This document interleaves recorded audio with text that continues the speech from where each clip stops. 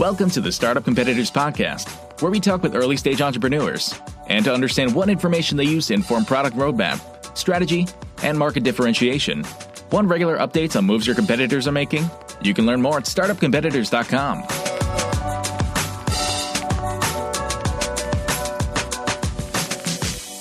Hey there. Today we're chatting with Vince Wong, who's the Chief Commercial Officer for Geneoscopy. Geneoscopy is a St. Louis-based healthcare company that is changing the way that we do cancer screening for gastrointestinal health. Specifically, they're working on a non-invasive way to screen for colon cancers, and there's some other things that they're looking to roll out in the coming years. Vince and I spend a lot of time talking about what it takes to build and roll out that first technology from a go-to-market perspective. So marketing, sales, account management, things like that. And then we talk a little bit about rolling out future products, direct-to-consumer. We play around with some other ideas. Great conversation. I learned a lot. I hope you will as well. Check out Geneoscopy online, Geneoscopy, and go find Vince on LinkedIn, connect with him, tell him thanks for coming on the podcast. And thank you so much for listening. Hope you enjoy.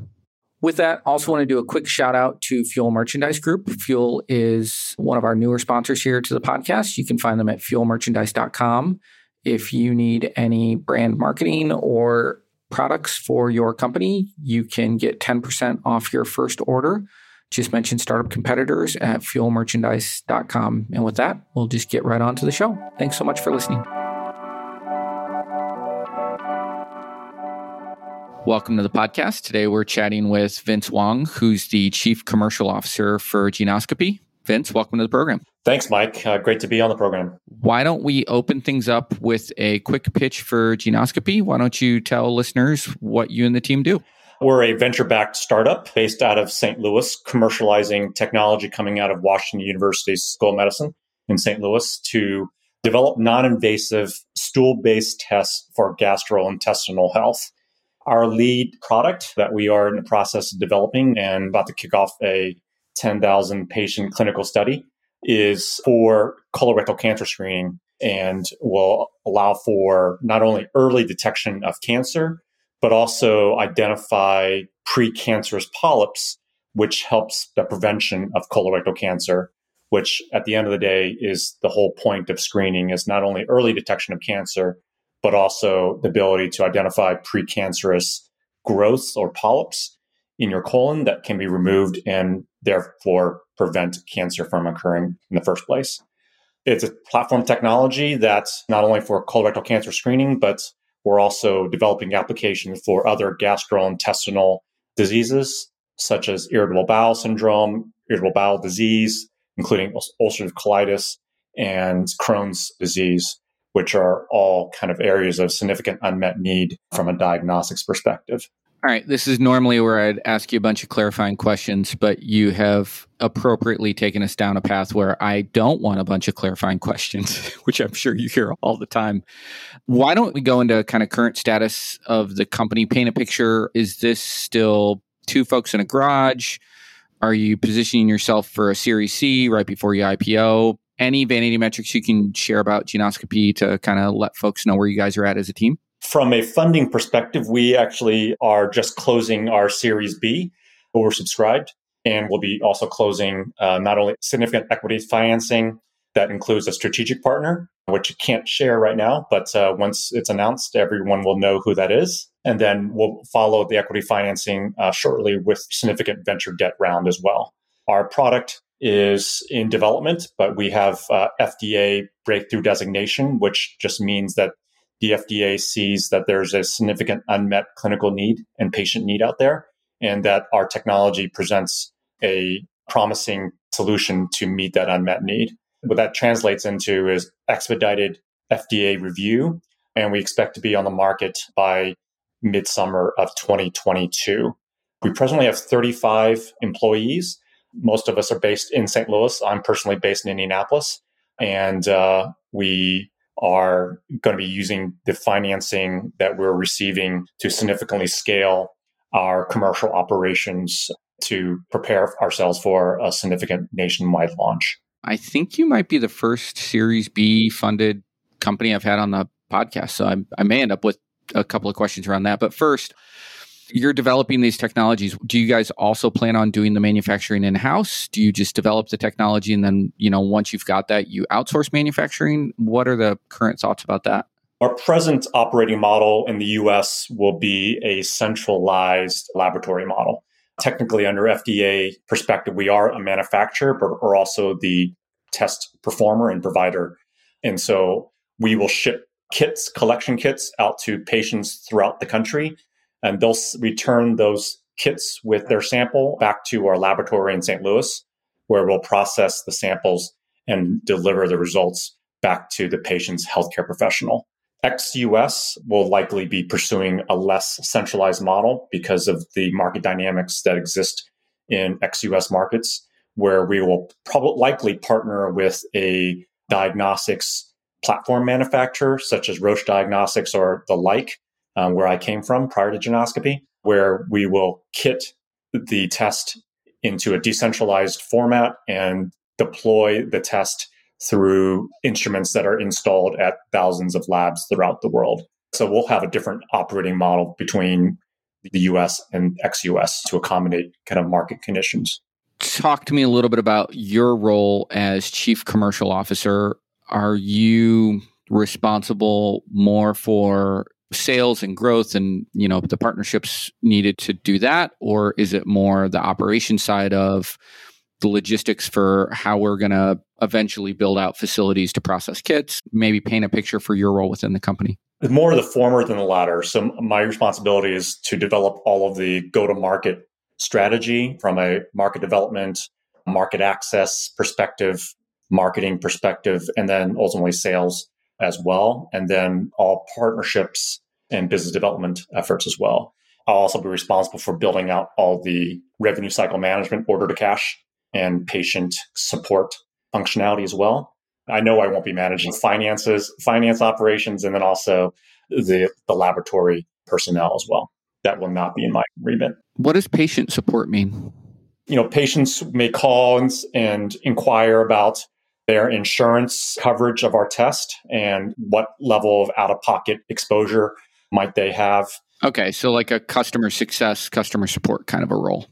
Exactly. A physician office might call and inquire about our test or inquire about reimbursement for the patient, and then kind of back end as well, any questions from the patient around the test results or from the clinician as well.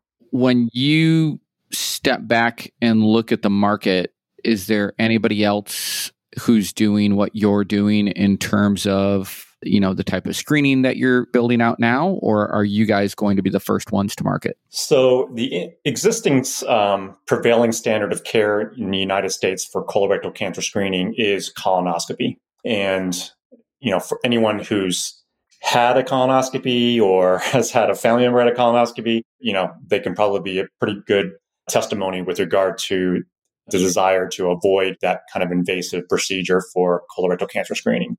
It's invasive. It requires a lot of prep in terms of diet restrictions and consumption of preparatory liquids that are not pleasant, and then requires sedation and typically takes a day out of work to have a complete procedure done and recovery. So definitely doesn't fit well within the busy lifestyles that most of us lead. And so people are increasingly looking for non-invasive means of getting their colorectal cancer screening done. There are a number of non-invasive options. Probably the most popular or well-known of the options that are out there is Cologuard, that's offered by Exact Sciences. They definitely are the 800-pound gorilla, if you will, in the stool-based colorectal cancer space that we'll be competing with head-on. Our value proposition is around, as I indicated earlier, the ability to detect precancerous polyps, or otherwise known as advanced adenomas, that allow for a patient to avoid having those polyps turn cancerous. These advanced adenomas, which are larger polyps, are the ones that are most likely to metastasize and turn into cancer. And, you want to have those removed prior to that evolution. And so our test, based on our clinical study, first published paper that we got published about 3 weeks ago, demonstrates our superior ability to detect advanced adenomas than any other non-invasive option that's presently available. Talk to me a little bit about how marketing and positioning works for a product like this, at least as you're envisioning the initial launch, which I'm sure is different than when you're 5 years out. But I mean, I'm assuming there's some level of education for providers, the end consumer. Like when you just big buckets of time and energy, when you think about rolling out a product like this, where are you thinking about spending that time, money, energy on a rollout like this? So first and foremost, healthcare and diagnostic testing is a bit different than most products or services that are offered out there, in that, our products are reimbursed by insurance providers.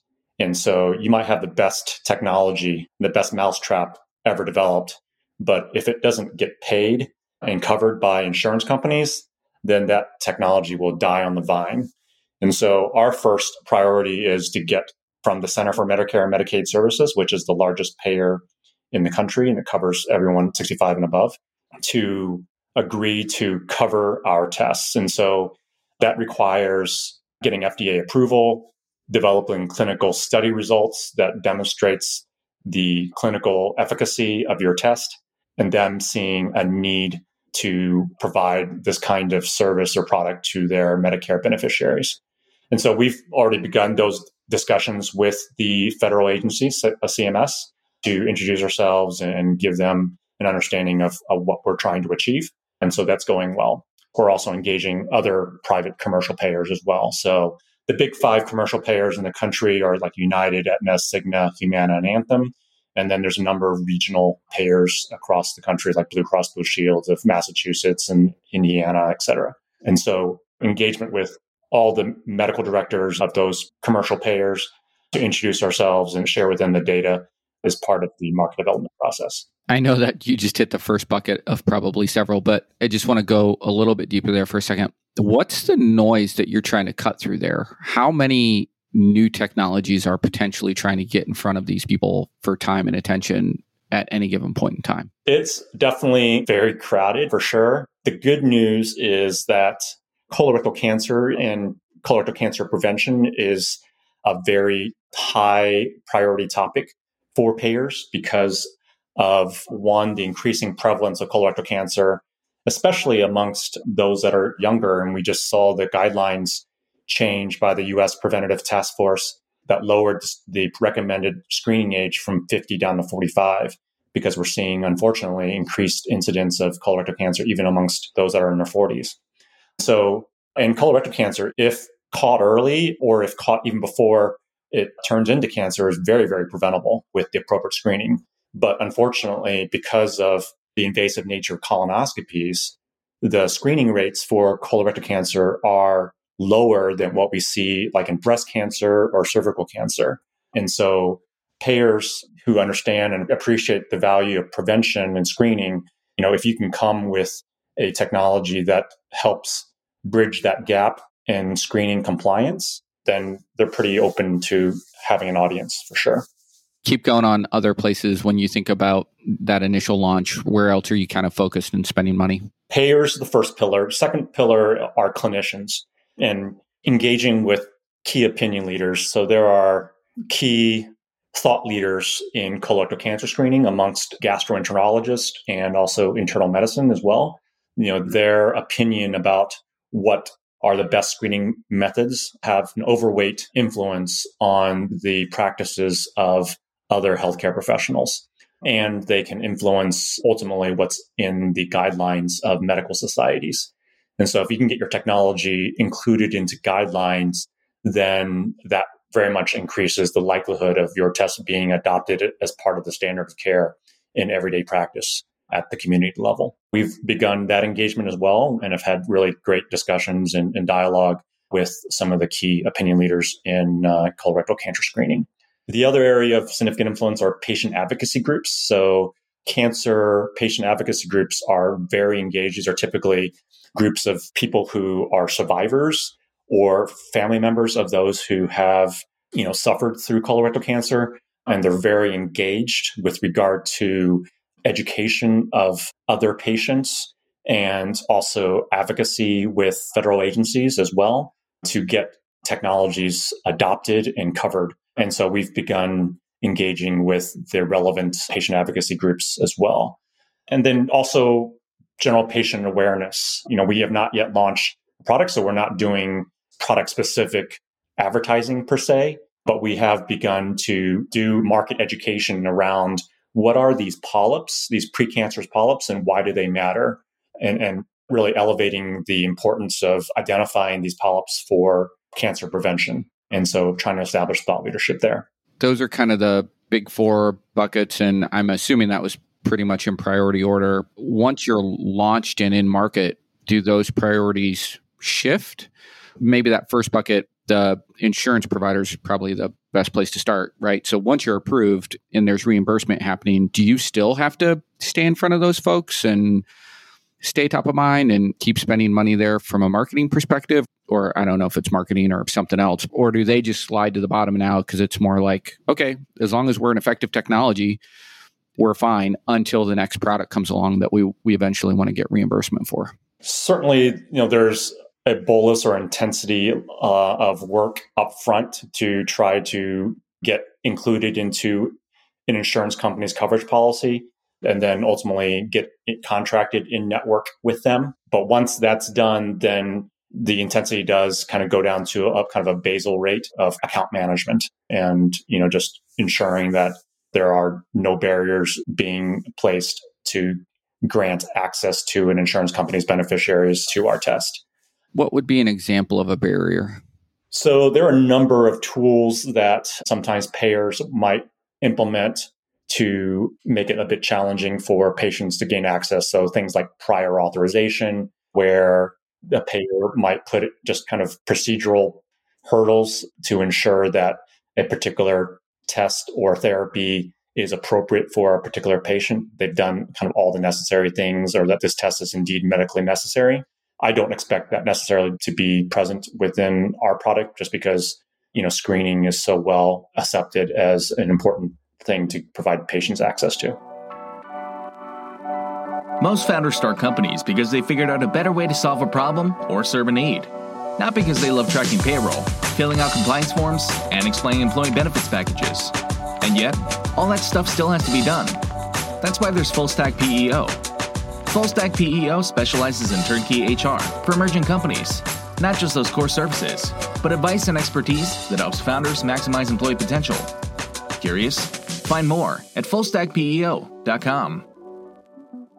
All right. So then you've launched, you've got approval there. Where does the focus shift after that? Is it really now just letting providers and clinicians know that like, hey, this is approved, it's out there, it's available, it has this kind of impact, and you should be using this instead of a colonoscopy? Yes, exactly. I mean, there's a lot of clinician awareness and detailing that has to be done. I think that's where our partnership, our commercial partnership that I alluded to earlier is going to really come into play because they have a significant footprint already into the physician offices that we would want to be targeting.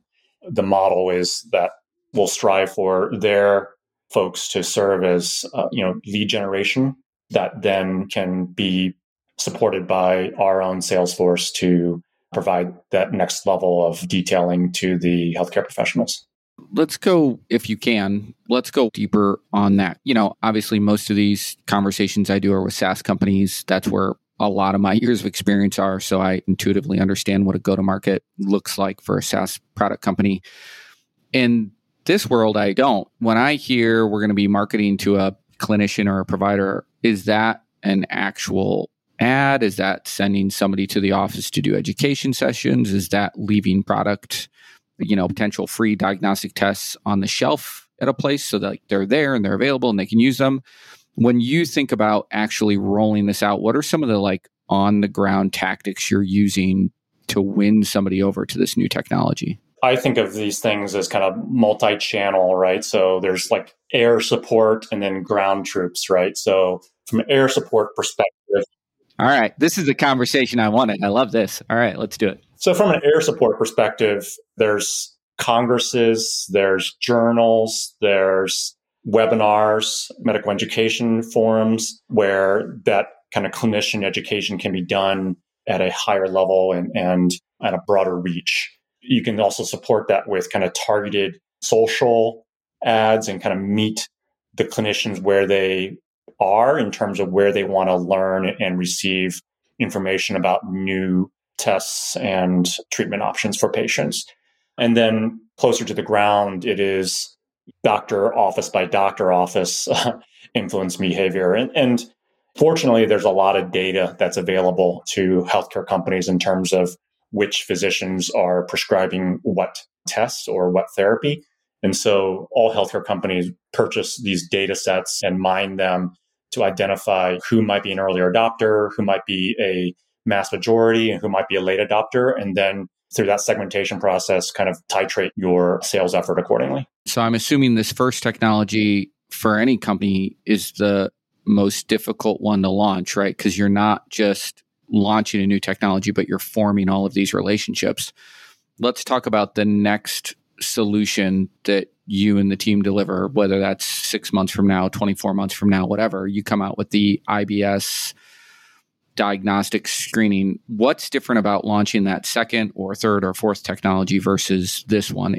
Does all of this just become easier because now people know the brand, they know you have these relationships, or is it full stop, rinse and repeat? We go back to the beginning, we do all of this again. With regard to the payers, because it's a completely new test for a completely different indication, it requires a completely new clinical study and clinical results to be then presented to the same payers. So you can leverage your relationships, but the process to get a test covered, you're kind of starting back at square one again.